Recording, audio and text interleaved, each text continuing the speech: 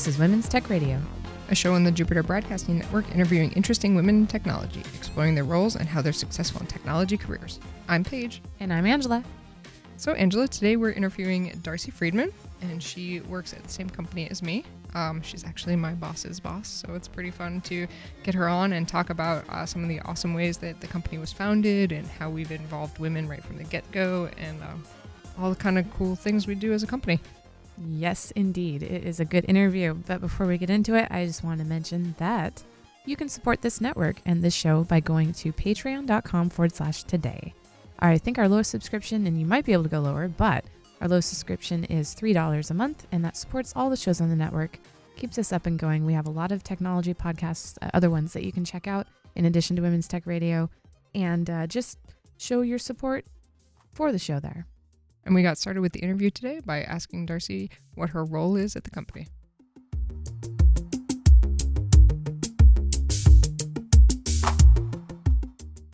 I manage a team of about a dozen people who handle the acquisition of content for a proprietary platform that is targeted towards non-legal regulatory professionals in the compliance arena. So a lot of big data. Wow, that is a title.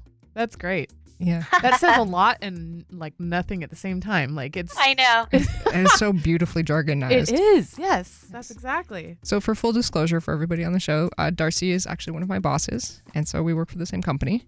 And I am one of those people that she manages in her awesome way to help acquire this content. Although you make it sound like we're pirates. Kind of like it. We're going to acquire the content.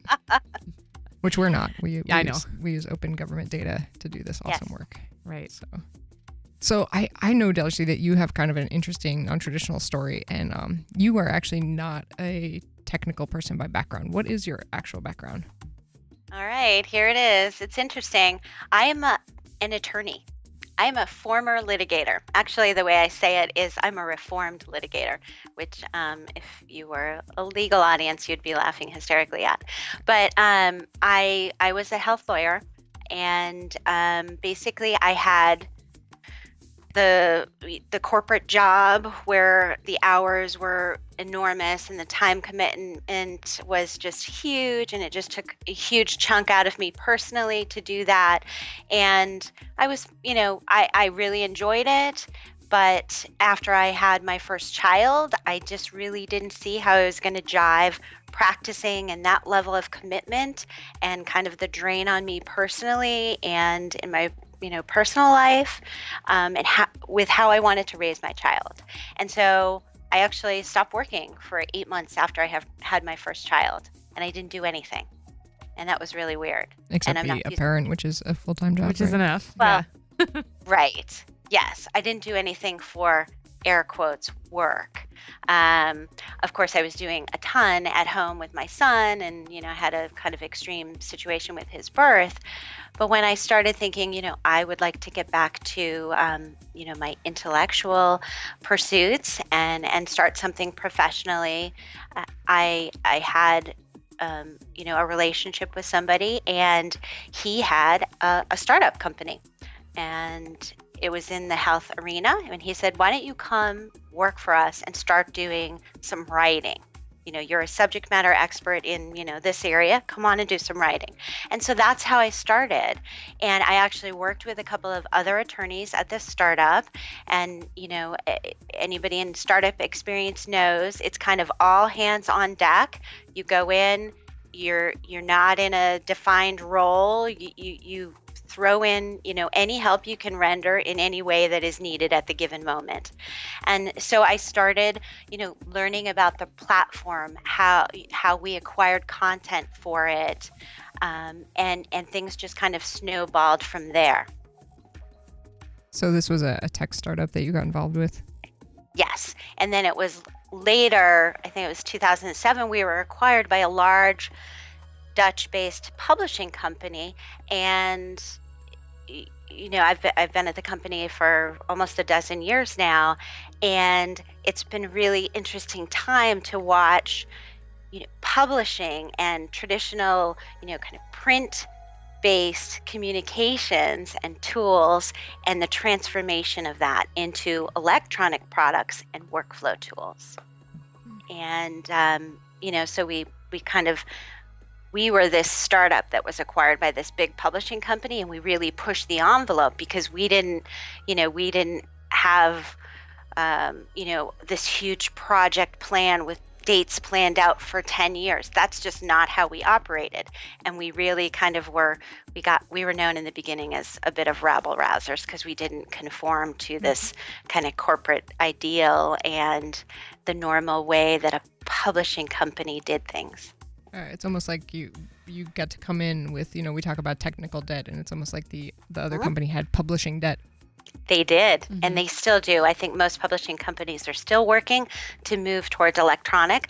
But to me, print was something that I had only done, in my legal background, and it was not something that I did at this startup. We were all electronic, and indeed the person who founded the company had another company, another startup at a different point in time, and he was the first person to put the Federal Register, which is this huge daily document that the federal government puts out that says here are the laws and rules and regulations from all of these agencies for the day, and that used to be only in print. I mean, just huge rainforests that were killed, publishing that, and he put that Federal Register online in electronic form, and so he was very innovative, and he had this fabulous model which was exactly in tune with what I wanted.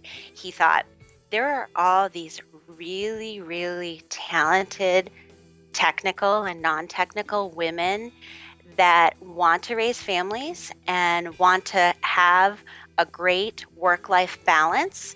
And he hired them. And he hired them into all of these different kind of scenarios. You could work from home. You could be in the office. You could work at night. You could work, during the day when, your children were sleeping if you were at home watching them. And he really capitalized on a lot of talent that otherwise really didn't have an outlet or a place to go. Oh, I didn't know that, actually. That's really fantastic. So do you think that made a huge difference with the way the company was kind of founded and got started, like to have that flexibility, but also to have that female talent onboarded so easily? It absolutely did. And I have just, I benefited from that model, and it is exactly how I operate today. And in fact, I think when I came on board, other than the actual founder of the company, I don't think that there was only one other man. Everybody else was a woman. And they were all over the country. At that time, I think it was Denver, Colorado, Maine, New Hampshire, Texas. And that, is still the way kind of I operate today. I just want people that are really talented, and there are a lot of really talented women out there. But there are these kind of barriers that we bump into. So. Right. So Paige was she just briefly kind of talked to me about what you guys do, and it definitely applied to me, I guess. I worked in the medical industry for a while, and I got to learn the retail sort of side of it. And what we would do is we would go onto like the DSHS website and print out these massive fee schedules, like you said, a forest, and everybody would have one at their desk. And we had these like desktop things where you could hole punch and then slide sections in, and it would be about 12 inches long, right, of just full of all these different things. And we'd have to tab the pages, and of course they release a new one almost every quarter. And how does what you guys do change that? Well, in the beginning, because your example is right on. Fee schedules, code books, that's right up our alley. We have a whole line of coding and reimbursements products. So I actually have to fight against that, that type of, historical perspective on a daily basis. Mm-hmm. And I think this just happened to me yesterday. I will literally have people that scan and PDF pages of the hard copy code book and send it to me and say, it doesn't look like this. We need to make it look like this. These are people that I work with in the products that we're developing. And I have to say, no, we're not trying to make, the online electronic experience in looking at a book. You have to move away from the antiquated notion that all you've done is take the book and put it up online. I mean, that's a PDF. Right. That's very different from a workflow tool, a book that is an electronic format that you can actually use. So, that's something we're constantly struggling with.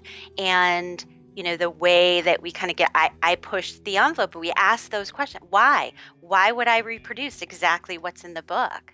Right. I mean, unfortunately, I have to buy, I buy those books so that I can say, but yeah, look, this is, it doesn't work the way they've set it up. Let's restructure or modify, some of the meta tagging so that we get, search results in a certain way and kind of get people away from the notion of, oh, the book is electronic, it's online, but it should be exactly the same as the hard copy.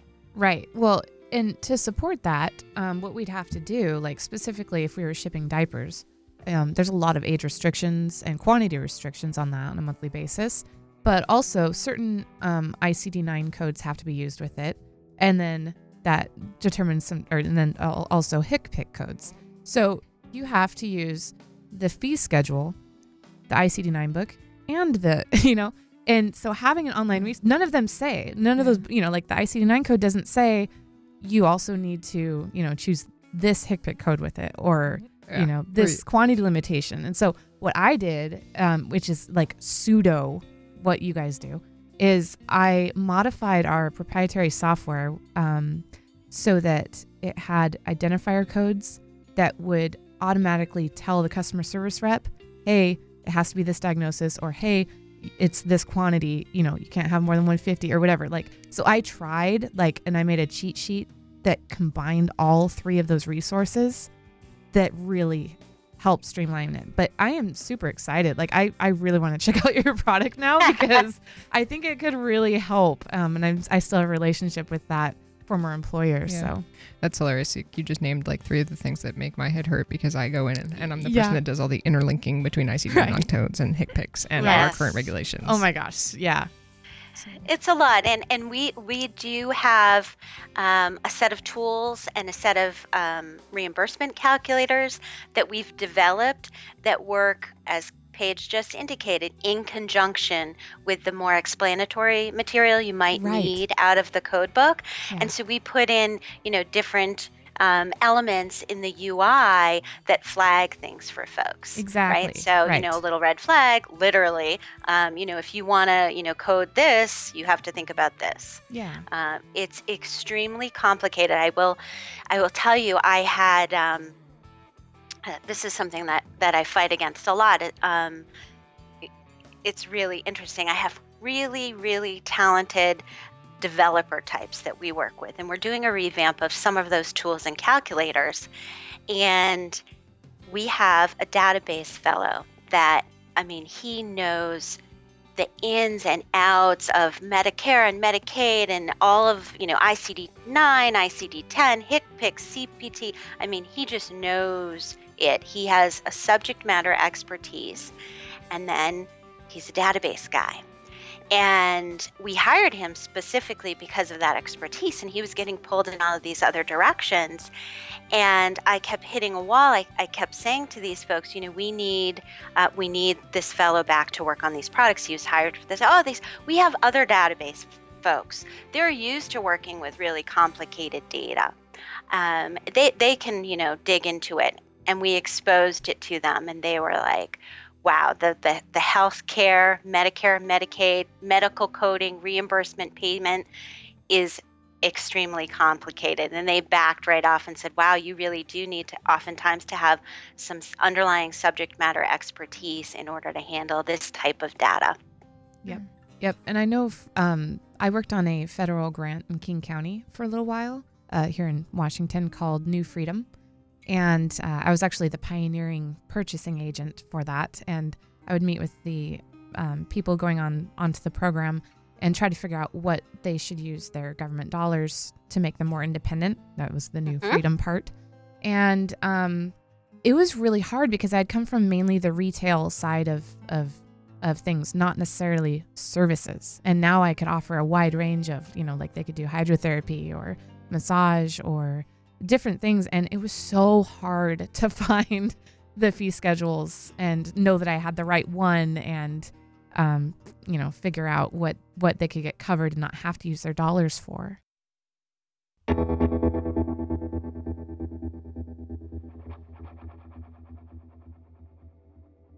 So we've kind of talked about two different angles of your job. Like you work with a publishing company and you work in the medical field. Which of the two do you think it's been harder to drag into technology? I would say publishing, without a doubt. And the reason for that is simply financial. For Medicare and Medicaid, the government has, generally, when they make a change and they want a program or a payment system to go electronic and be more modern in that sense, they do incentive programs. So we will pay you more if you move in this direction. And then they have a period of time that's then the incentive payment goes away. And if you aren't where you need to be from an electronic perspective, you will get a penalty. So that's how they do it. So they've been, providers and folks in healthcare industry, payees, they've been motivated by dollars. Publishing, I think it took them a long time to wake up to the fact that they weren't going to be able to sell books on paper forever. I mean, really.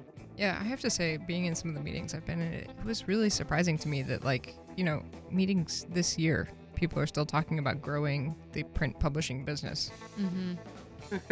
I know that our company has made it a decisive part of their, BDP to move from print to electronic, and the dollars show that that's where you need to be, and not just electronic, right? So we need to move beyond. We all fall prey to using these terms, but not just electronic, to workflow tools, things that just integrate, into your job and make it easier. And so that's where we hope to be headed. There are a lot of barriers there, but there's some really good things that have been going on too. We not on the page, not on the team you're on directly, but on some of the other teams that I manage, we have started with Agile Scrum, and that's helped a lot. And brought us a lot forward with development activities, but you still run into some walls with management who want a nice waterfall timeline. Speaking of, what is Paige's work ethic? No, just kidding. I thought I'd slide that in there somewhere. That was very subtle. Yeah, I know, right? Well, so here I will kind of indirectly respond to that. So we are a thin and trim team of people, and we handle a huge volume of data compared to some of our counterparts in other parts of the company. We may have been rabble rousers initially, but when you look at our bottom line in terms of the number of people that we have on the team and the actual content that they process, the volume of data is just huge compared to some of the other parts of the company that really get bogged down in process. And so to that end, we are a highly producing team, and it's because of the people. And I really think it's because they have a lot of flexibility. I always say when I'm hiring somebody, you need to have some core business hours that you're available for meetings and whatever else. But I'm flexible. You can work when you want. You can work the hours that you want. And, we have some of those mad programmer types who are working at 2 a.m. and that's when their, beautiful stuff is outputted. And then we have others who keep to a more traditional schedule. But I think that in part it's that flexibility, that recognition of creativity, which I think people don't often think goes along with a tech role or a tech background. I think they, think of some, person in front of a keyboard and, all these, white numbers running up on the screen. But there's a lot of creativity in tech. And I think you just kind of have to let that happen. And out of it, these amazing things come. And that's what I think of my team and everybody who's on it. Yeah. Yeah. The flexibility at the company is what keeps me creative, keeps me going. So I totally agree. I think being a modern facing company and having a remote workforce and managing it so well has been an amazing experience for me to be part of. I really, I wasn't sold on remote work before, but now it's part of my life. Yeah. I used to, I think 10 years ago, I was working remotely 10 years ago. I think that now, 10 years ago, people used to say, working, you have to manage that and not everybody can work remotely. Yeah, everybody can work remotely. You just have to have management and a team that are in communication. And, that's all you really need. There's a lot of to-do that's often made about remote teams, and a lot of that is logistics. And I don't really think that people need to be in an office as long as you've got the open lines of communication going. I think then you're good. Yep. What tool do you use most to keep in communication with your team? For development purposes, we use version 1 for all of our tracking of our backlog items, and it has a conversation tool, and we use that, I would say, primarily. And version 1, for people who don't know, is an agile software development process management tool. Is it the number 1 or spelled out? Do you know? Number 1? Oh, it is spelled out. It's spelled out. Yeah. You had a 50-50 chance there, Paige. Yeah. I think it's bookmarked on my browser. Okay. I think it's all one word too with the. Oh, good. Yeah, version 1. Yeah. So, and then of course, we use some of the other, chat type of tools. But I would say in version 1, there's a lot of conversation that happens in that tool. There's a dedicated kind of team meeting room that you can design, and we use that quite actively. My team uses Skype a lot. Yeah. So Darci, we've talked some about being the small lean machine team inside the bigger company and being kind of originally founded as a women-centric company. Like, have you found transitioning into the bigger company with kind of its more traditional setup with gender norms, like, difficult, or have you had any like pushback there? It's a yes and no answer. So the head of our company is a woman. The head of the business unit that I'm in is a woman. But those aren't per se the tech, or parts of the organization. And so, from that perspective, that's really heartening that I work for a company where the CEO is a woman, and the lead in my business unit is also a woman. And there are several other women in key roles. Not as much in the technical part of the company, and that's been a little bit disheartening. We did have, we had a kind of a restructuring in the last few years, and I remember my first exposure to the more kind of technical unit that kind of came out of that, and going into a meeting and being very excited and having the head of that put up a slide deck so that we could see who all his people were. And I just remember thinking, wow, that's pretty white and that's pretty male and middle-aged. And it was, it was really a little off-putting. And, so we're working to change that. I have a lot of really talented people on my team that I can see moving up through the ranks, that I try to get a lot of exposure to. I think that's one of the things that I really try to do it for my entire team. is really get them exposure to the other parts of the company and other technical groups and organizations in the company, so that they can, as hopefully rise up through the ranks. But I think there are unfortunately some barriers there, and I've experienced them myself. Sometimes they're really subtle. Sometimes they're more overt, like an org chart that reveals that it's just all men.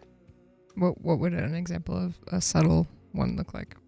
Actually, it just happened fairly recently. Basically, there was an issue, a technical issue, problem with a resource, and he was being kind of cross-utilized, and we needed him on something, and he was supposed to be a dedicated resource to our project. And myself and my kind of business counterpart, who happens to be a woman, reached out to our appropriate chain of command and flagged the issue.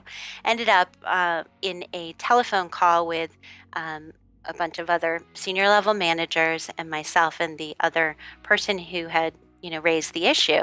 And I got on the phone, and it was just one of these conversations where it's a very subtle thing, and it has actually been in the news a lot lately. This notion of subtle prejudice or subtle sexism. The Google conference that they had, right, where their CEO kept interrupting their CTO, and he did that much more than he interrupted anybody else on the panel. It was kind of one of things like that, where they weren't aware of the nomenclature and the tone with which they were handling the conversation. And, it was, instead of it actually being an issue, it was, let's get on the phone, ladies, and let's talk about the facts. And let's try to tone down the emotion. It was, that kind of tone to the whole conversation. Wow. And I just kept getting angrier and angrier as the conversation went on, because I thought, I don't understand what's going on here. I have a valid issue based in, hard, kind of numbers that I can show to you. I'm not being emotional. It was that kind of thing. And I called them out on it. And, I instilled a lot of panic in the few moments that I called them out on it. But I just said, I need to raise your attention to an issue. And I don't know if you're aware of what you're doing here. Here's what you're doing. You're starting the conversation off saying that we need to talk in facts, somehow suggesting that the two women on the phone and the issue that they have raised is not fact-based, as opposed, it's more emotion-based. And then you're using language like that.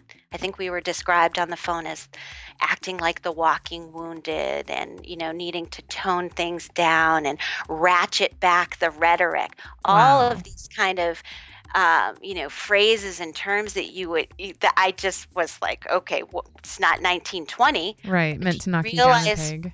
Right. Jeez. Do you realize what you're doing? And I had, calls with, of course they freaked out, right? Because I called them on it. And I had a couple of good calls afterwards with the individuals that were on the phone. One who was very thoughtful and said, look, I didn't realize what I was doing, but I have 4 daughters, and they're just starting their careers, and I want to understand where you're coming from and what what you're thinking, and explain it to me. And we had a really great conversation. And the other person I think that I had a conversation with, he thinks of himself as a lot more evolved than he actually is. Tried to tell me that that's how he always runs his calls, and if I'm on call, with other folks, I will see that they are run indeed the same way. Well, yeah. Either way, regardless of if you're a woman or not, that's not an appropriate way to handle a call. No. I agree. Yeah. I agree. But it definitely has that related to kind of, patronizing and let's, you guys are emotional and you can't really handle this kind of thing. And I was like, whoa, what is going on here? So, even in a company that is trying to evolve, those kinds of things happen. And to me, the most important way to handle those things is to call people out on it. I think we have developed in some way this culture where you get this negative backlash for saying anything, right? And I'm just not going to be a part of that. If I feel uncomfortable with the way something is going down, I'm going to let you know. If you see something, say something, right? Yeah, exactly. Yeah. No, it's the biggest problem with privilege is that you don't understand that you have privilege if you have it. Like the only way to see it is to not have it. Right. Yeah. Or to be called on it. Yeah. Or that's, exactly. Perspective shift. Yeah. It's our responsibility to participate in the conversation. We can't just sit back and say we wish things were different. Right. Absolutely. Awesome. I think it's really important. I have these two little, I ended up with 2 sons and a male dog and 2 male cats, and my husband, oh my gosh, who's like this alpha male. And I work really hard, in trying to, call their attention to these kinds of things. Even if it's just really simple language things.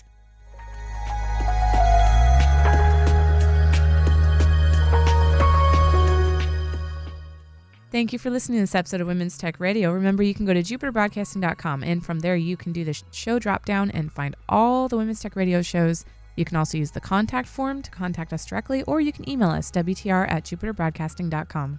The Jupiter Broadcasting website also has our RSS feed, or you can find us on iTunes. We're also heywtr.tumblr.com for transcripts of the show, or you can follow us on Twitter @heywtr.